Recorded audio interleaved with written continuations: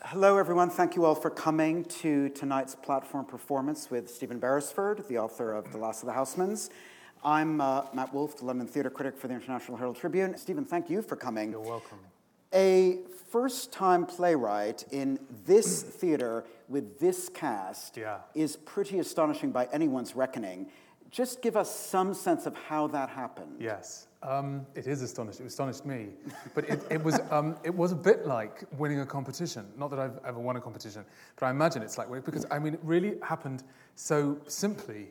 I wrote it, I gave it in, and Nick Heitner rang me and said, "We'd like to do your play. What do you think about Julie Walters?" That was sort of how.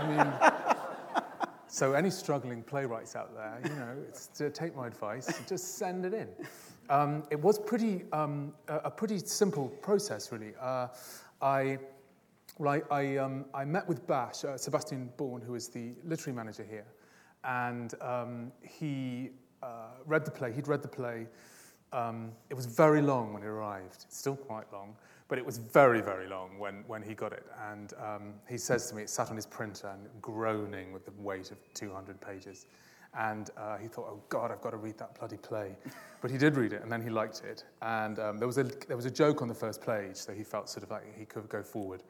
And he read it, he called me in, and we had a chat. Bash's emails are quite short. So it said, "I like your play. Coffee?" I think something like that. So that was the birth of my playwriting career. Or I didn't think even "I like your play." I think your play is good. Coffee. So we had a coffee, and then he commissioned a rewrite of the play, and then he said, "Now it must be cut." And it really did have to. I mean, there was like another play that had to be taken out of it. Which I think is quite common with first plays. You just sort of sit there and write and write and write. And also, I think because first plays, I've started writing the play a long time ago, and then I put it to one side and I came back to it. So I think a common problem with that is that you start writing and you think, I can't send this to anyone. So you keep writing. So until you finally send it to someone, you end up with this huge tome. Whereas second plays, you get a commission and you think, gee, I've got to do that by July. So they tend to be quicker and shorter. But yeah, so I wrote it. It was commissioned. He commissioned a cut, a ruthless cut. And then Nick rang me and said, we'd like to do your play. I said, yes, like you would, really. The whole thing sounds so extraordinarily charmed. Yes. Do you ever kind of step back and go, I can't quite believe it? Yeah. Maybe it isn't real. I mean, it's possible that all this is a drunken illusion I'm having, and I'm going to wake up in the gutter on the South Bank and find I've lost a month. Yes. Well, yeah, I do.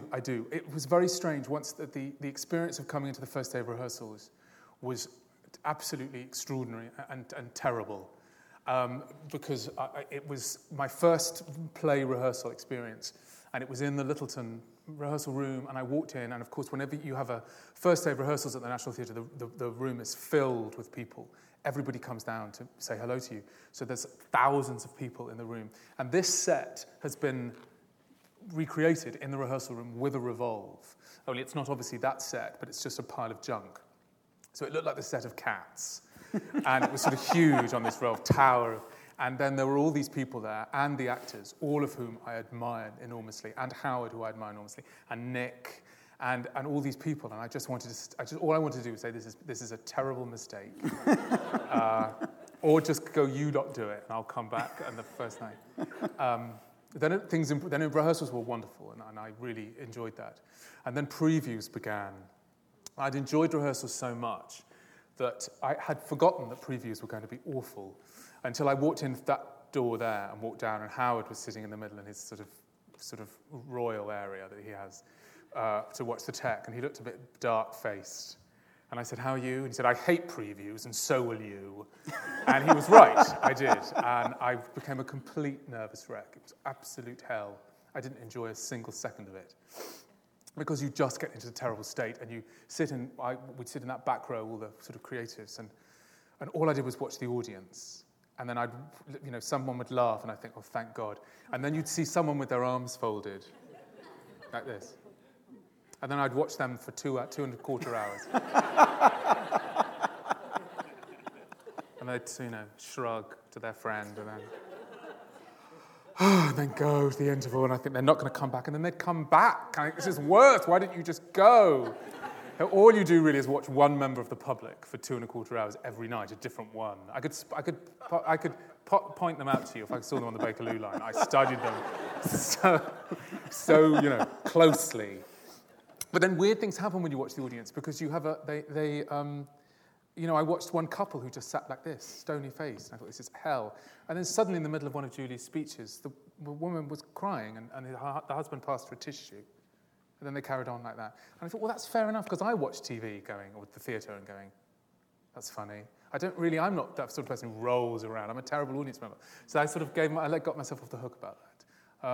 Were you rewriting frantically during previews, or was it fairly fixed? In fact, there was an incident where I was there at Prompt Corner, and I was writing, and the phone rang, and it was Howard, and he said, meet me in the BFI bar. So I did. And he said, I've got you out of the building in order to tell you that you will be barred re-entry, because you are a complete basket case.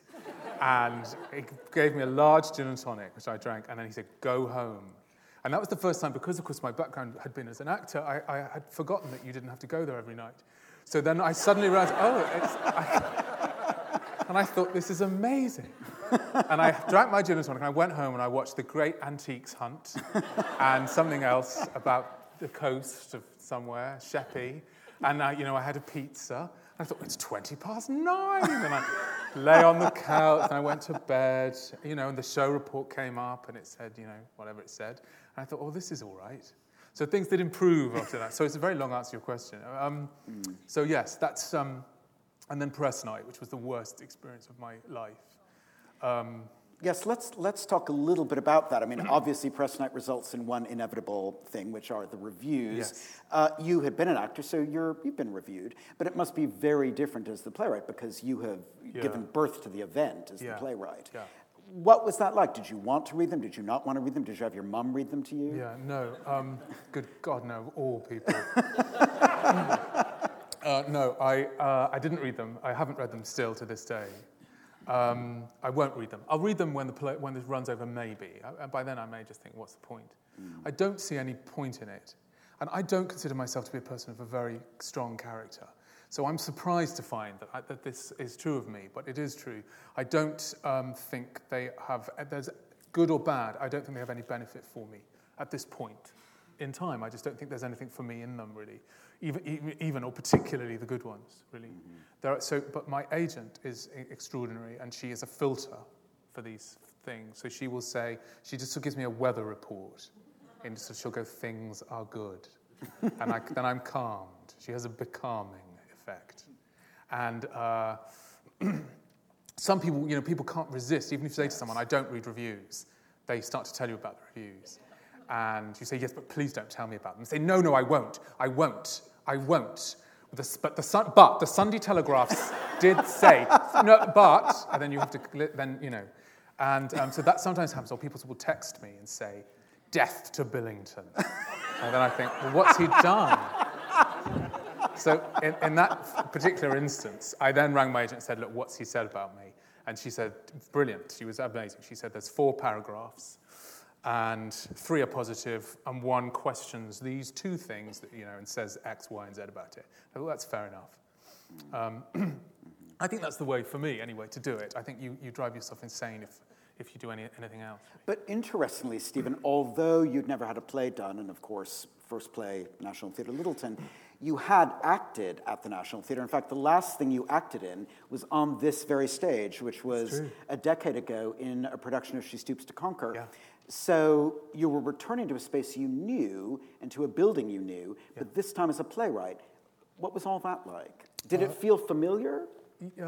Yes, yeah. It's odd.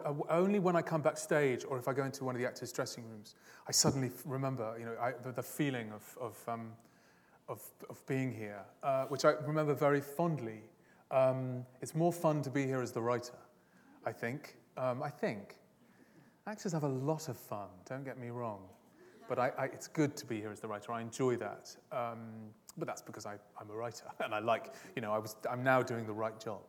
I'm not sure I was entirely doing the right job in those days. Oh, that's interesting. When you were at drama school, you went to RADA. Yeah. Were you thinking during your years at RADA, actually, I really should be writing, I shouldn't be up there on stage? Or did it take a while to realize that writing was your natural vocation? It took a while to realize, and I felt I got into RADA, and my parents didn't have any money, and it cost them a lot of money to get me there and keep me there. And I felt quite guilty. I thought that I was going to leave. If I left RADA and said, actually, I'm a writer, they would have committed physical violence on my person. So I didn't. And I was getting work, and, I worked here, and I worked in good places. So, there was lots of evidence to suggest that it was all right. Just something was missing for me. I didn't feel, I was doing quite the thing I was supposed to be doing. It took quite a while for that to really sink in, because having made quite a strong commitment to a career that's very difficult and very vocational, I think it's very easy to just stick in that groove and think, well, I can't deviate from that. So it was quite painful. I remember the experience of admitting to myself that I wasn't entirely happy as an actor was quite difficult, actually. But once I had admitted it, I started to realize that the things I loved about acting were about writing, really. So many experiences I'd had of amazing experiences I'd had on stage were about great writers, and I think that's sort of when I sort of realised that it had a big impact on me. Was there a moment, though, maybe during She Stoops to Conquer or immediately thereafter, where you thought, actually, I don't want to go to any more auditions. I don't want to go up for this role. I don't really care. Yeah. Because it's a very different kind of life, too. Yeah. Acting, I assume, is much more sociable, writing much more solitary. Yeah.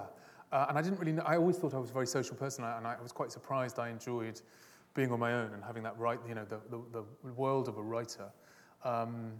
But I do, and I think I'd always done it. I just didn't realise that I did it. For me, I always feel the best thing going on. It's partly something that's connected with reading the reviews in this, which is that I've always felt like the most wonderful thing that can happen to me in my life is to be walking around London with an idea in my head. It's the best feeling possible, and I think that was always happening. It's just that now they're things, they're plays, or they're scripts, or that's what I'm doing. And there's something about reading reviews or interviews or anything like that in a way destroys that magical experience. Because if I read reviews, then I don't know, I've not been very articulate about this. I get it reflected back, and the anonymity, the idea of being obscure and having this world of all of my own in my head is kind of broken slightly by that. So I'm quite superstitious about it, really. I try to avoid it as much as possible, because I think I have this feeling, anyway, that the best work you can do, you do in obscurity. The minute people say you're a writer and you're a writer of this, things can start to go a bit wrong. And you'd been writing a lot of stuff for movies, hadn't you? Yeah. And I remember coming to the press night of Last of the Housemaids and thinking, who is this guy? I don't know him. I've never seen his work. But then looking in the program and seeing all this film stuff. So how was that working in conjunction with your theater? And also, how did you know that this was necessarily a theater piece, not a film piece? Yes, a good question. I knew at once that it was. And I think... I've been doing a lot of the television sort of writing that I've been doing, and I was in development, which is like it's like a nationality. It's a thing you are, a writer in development. It's on your passport. It's very hard to erase. So it's a great life in a way. I don't complain about being in development. It's I always felt it's like the life of an 18th century gentleman. You have no actual visible means of industry. You don't seem to appear to do anything. You just have an income, and you kind of go out to dinner. Because you write scripts, people pay you for them. They say, well, we love it, but we're not going to make it yet. Would you like to write another one? You go, well, okay. And then you get the money, and you do it again. And this could go on for years. You can have an entire career where nothing you write is ever performed. This was my theory. My agent would say, no, there comes a time, darling, when they stop. They stop paying.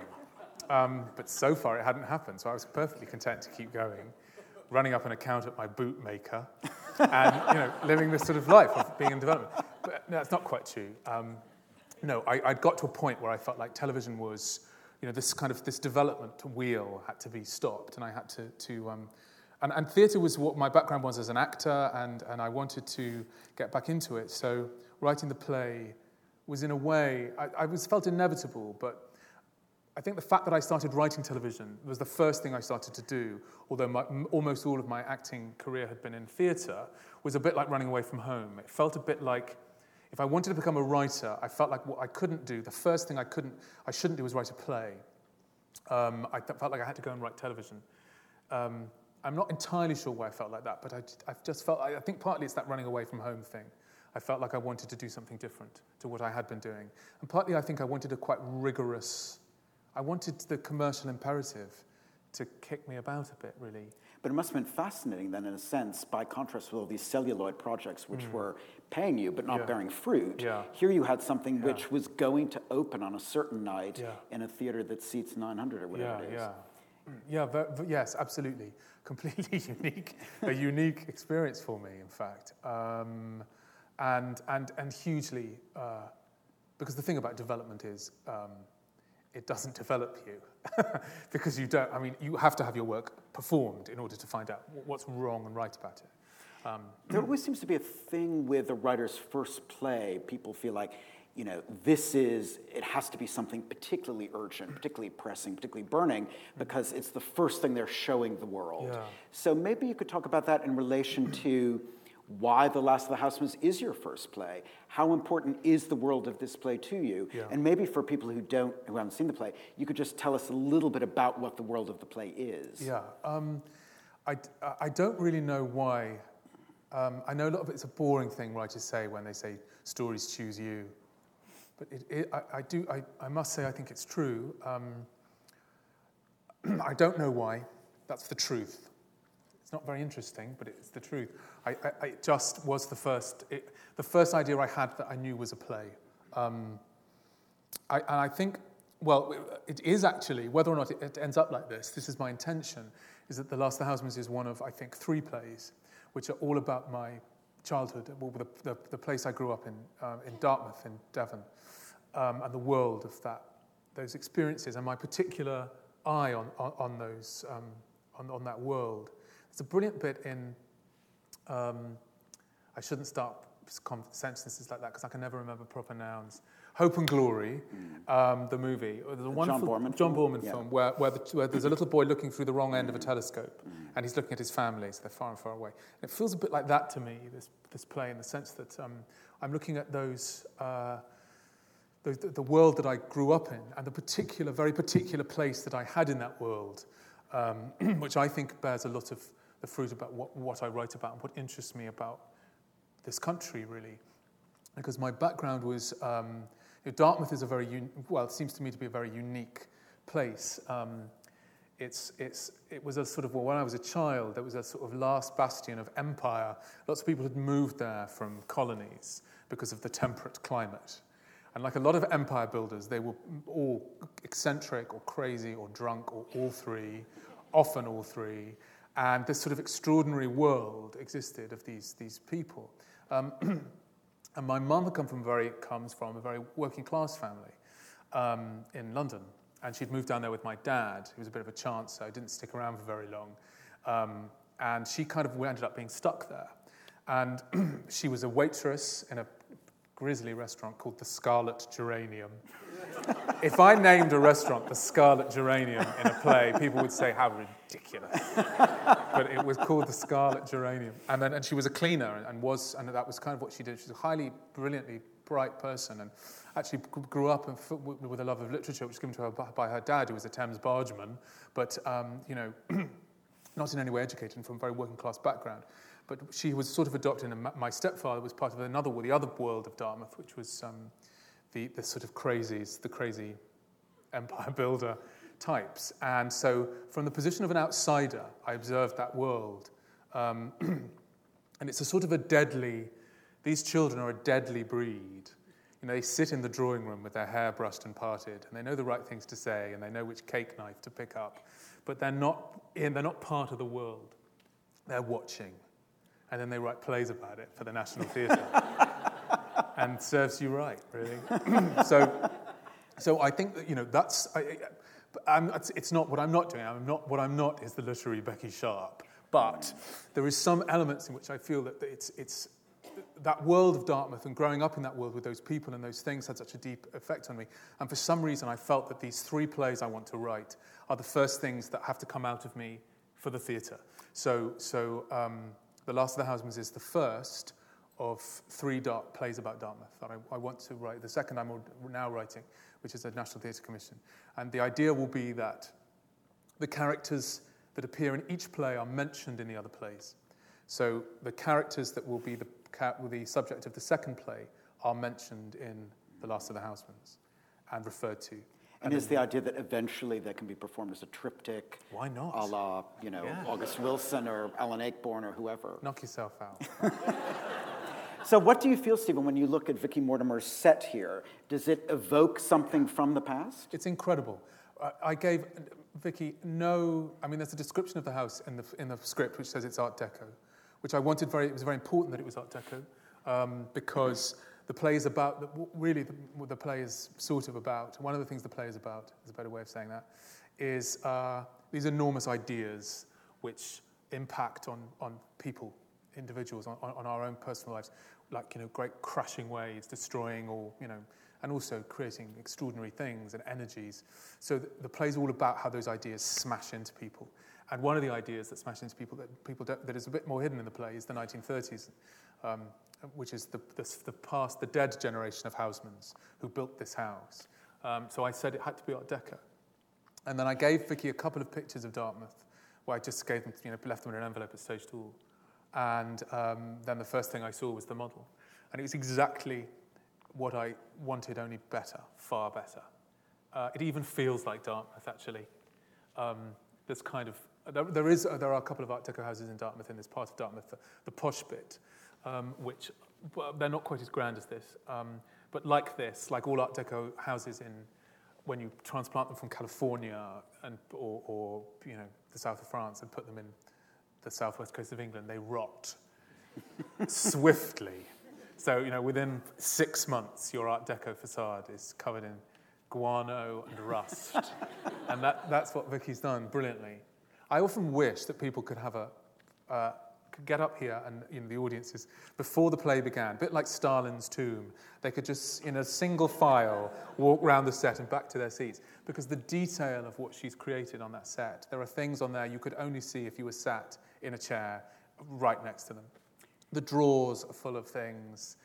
Everything on there, the detail is incredible. I think Vicky's it's work of genius, that set. Of course, a lot of plays, like the American play August Osage County, which was on this stage several years ago, about to be filmed with Meryl Streep, plays do become films. Could this become a film? I never thought it was a film.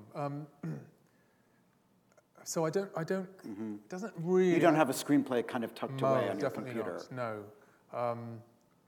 Who knows? Maybe. I don't know. I don't know about the answer to that. I'm not sure. Seems to me a bit static. But then I think that's often the case. You write a play and you only see it as a play. Somebody else will come along and say, this is how I'll make it a film. And that can, rather like Vicky in the set, opens up ideas that you never knew you had. Because one of the things the play seems to be about is kind of the 60s hangover, for lack of a better phrase. And it's been interesting, as you're well aware. There have been other plays in recent years that have addressed that topic. Alexi K. Campbell wrote one. Mike Bartlett wrote one just recently at the Royal Court. Is this just because playwrights are reaching a certain age in their own lives where that is interesting to them because of their families, their parentage, whatever? Yeah. What is this about? I think that's probably the case.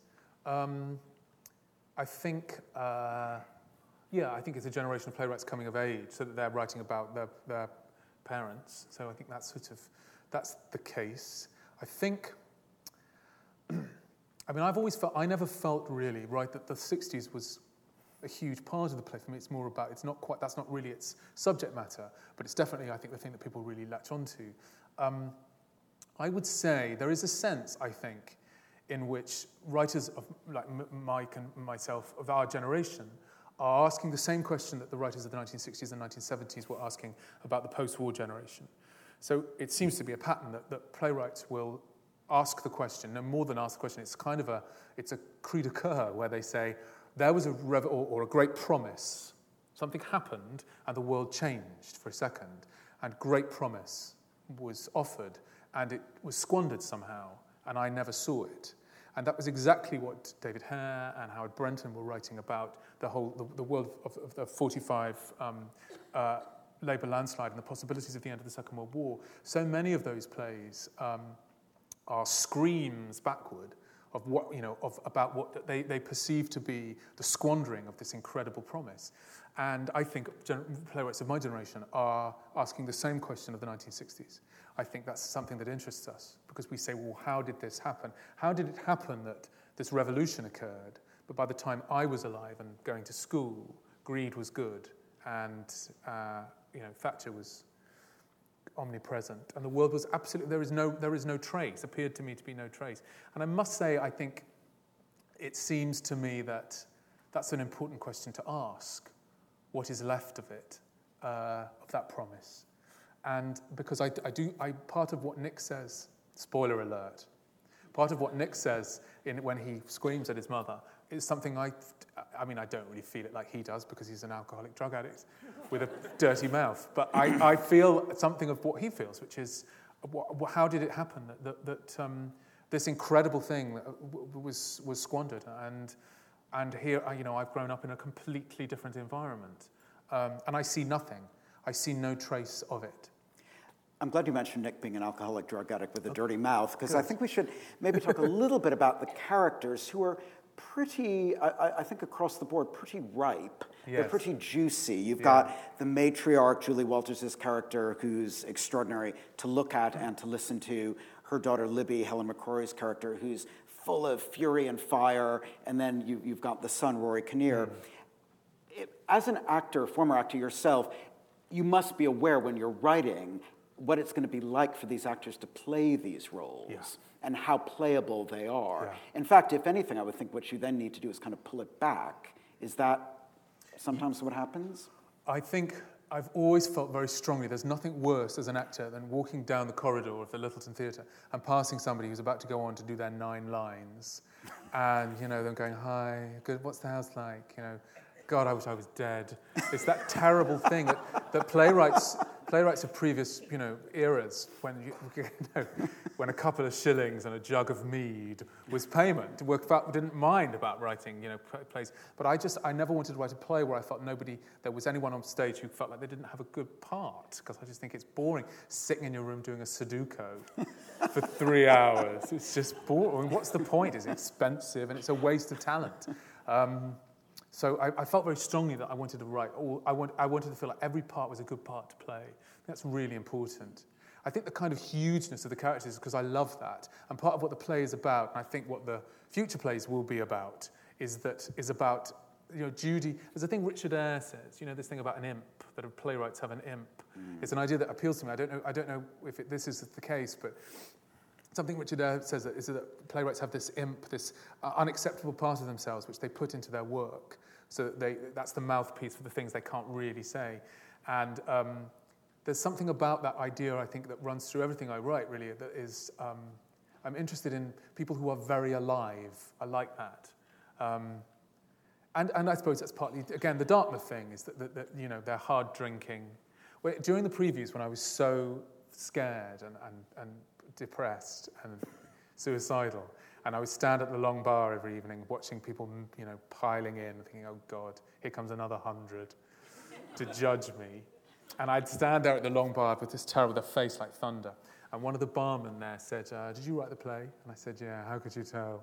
And he said, oh, well, we saw one of the dresses, and as far as we're concerned, it's an absolute winner. I said, God, thank you. He went, yeah, plays about alcoholics are brilliant for takings. Right, thank you. So you've increased the bar sales. Yeah, I mean, it's true. But if I'm ever there in the foyer in the interval, they're absolutely jamming that long bar. 3 gin and tonics, please. Large gin and tonics, like screaming, because people see it and they think, oh, I fancy a bit of that.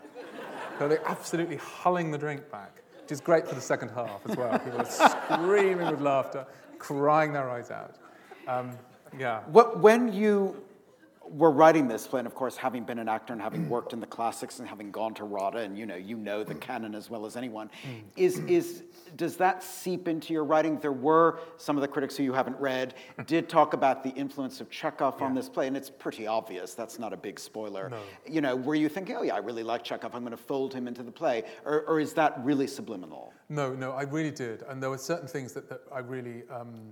I deliberately didn't read Apologia or Love, Love, Love, and still haven't, because I just knew that that would be a disaster, because I knew they were touching on similar territory. But I read Cherry Orchard before thinking this, and there's no shame in that. I think finding a play and going, what's a model for what I want to do, and I think I love Chekhov so much, but also it's something to do with it's Dartmouth as well, because those Chekhovian worlds, are very. Dartmouth was certainly when I was growing up. It really was the end of the world. It took hours on the train, and it's half an hour from Totnes and round. Then you get the ferry. So you really are. The three sisters. You are sitting at your table going, when will we get to Exeter? It's just terrible. So there is a sense in which Chekhov was absolutely. When I read Chekhov, I went, I get this. I get this guy. Everyone's having a vodka at 11 a.m.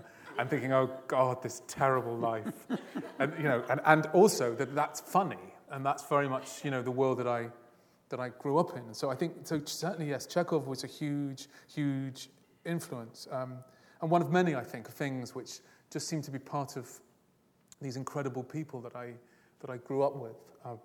Grey Gardens was another. Yes, which is this extraordinary American film which became a Broadway musical about a mother-daughter who were related to the Kennedys who fell on spectacularly hard times. Why was that in particular an influence or of interest? I think because it's something about that sense of... It's something which I find very interesting. It's very true of Chekhov and it's very true in Grey Gardens, which is they're stories about stories, how we live by stories. So we all live by stories, the stories we tell ourselves and the stories we tell each other. And that film, what's wonderful about that film, something that really comes out of that, apart from the great stuff in it, and I do recommend it, not least of all for the fashion. The daughter, Edie, on one scene has a lavatory pelmet, which she has, one of those things you have around the which she's pinned on a thing with a Diamante brooch, and nobody mentions it. It's a sort of life. That's very Dartmouth. There's what I thought was so interesting about that story of the mother and daughter is they talk directly to the Maisel brothers who are making the documentary, next to each other, sitting next to each other, and they tell the same story with absolutely different outcomes, completely different chains of events. As far as they're concerned, this is what happened, no, this is what happened. Neither of them ever contradicts the other, and both accepts that that is the other's version of the truth. And I find that very moving in a way, because neither the mother nor the daughter, they both know the truth is somewhere in the middle, or in fact, in no way related to what they're saying, which is actually more the case. And that's something that is very much in Last of the Housemans, that the people are constantly telling each other, this is what happened. And, as is true of families, they don't really. Sometimes they contradict. Often they don't. Have you had a performance where the Women's Institute of Dartmouth or whatever have come up to the National to see the play, and you've sort of cowered in the corner? Yeah, some Dartmouthians have been. Judy Houseman is a little bit, in two ways, slightly based on a real character who was a huge part of my childhood. A woman called Judy Luthwaite, who had one eye and 3 whippets and lived in extraordinary squalor, but not squalor, wonderful glamour, but, there was chaos everywhere. She would get dressed at around 9 p.m. and the door was always open, and when you opened the front door and go into her house sort of at 10 o'clock at night, she'd say, make yourself a drink, so if you were a burglar or, whoever you were.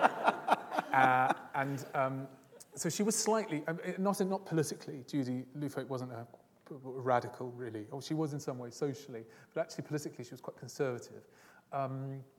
But completely by accident, Julie Walters, playing Judy, is absolutely identical to the original Judy Luthwaite. I didn't say a word to Vicky Mortimer or to Julie. They just, when she came out for the tech, I suppose I wrote the Snoopy nightdress. That's, spoiler. I didn't warn you before the spoiler. I'm sorry. Right. Then there's a nightie. Now you know there's a nightie in the play. So when she comes out in the nightie and with her hair, she looks absolutely identical. And some of Judy's family, have seen the play. Judy Luthwaite's family. There was I believe an audible gasp as she appeared, because she really does look exactly like her.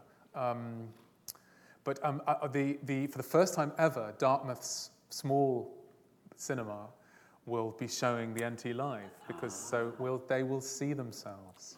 Will you do a special wave or I don't shout know. out? I mean, I could end my career dangling from a lamppost in Fairfax Place. I don't know. It's a good idea, really. Probably not. They've asked me to go down. I bet they have, so they can tar and feather me. They might wait. Dartmouth people being what they are, they might wait for all 3 plays and then kill me. Then listen. Stephen, I was curious about the title. I love the title, but it's very grand and it's kind of apocalyptic. Yeah. The Last of the Housemans. Do you see that title as elegiac or apocalyptic, or is it just factual? What's your feeling? It's all on those the things, title? really. She is the last. It's sort of that thing of. It's slightly ironic in the sense that, and I think all 3 of the plays, the Dartmouth plays I want to do, are titled in that way because it's sort of.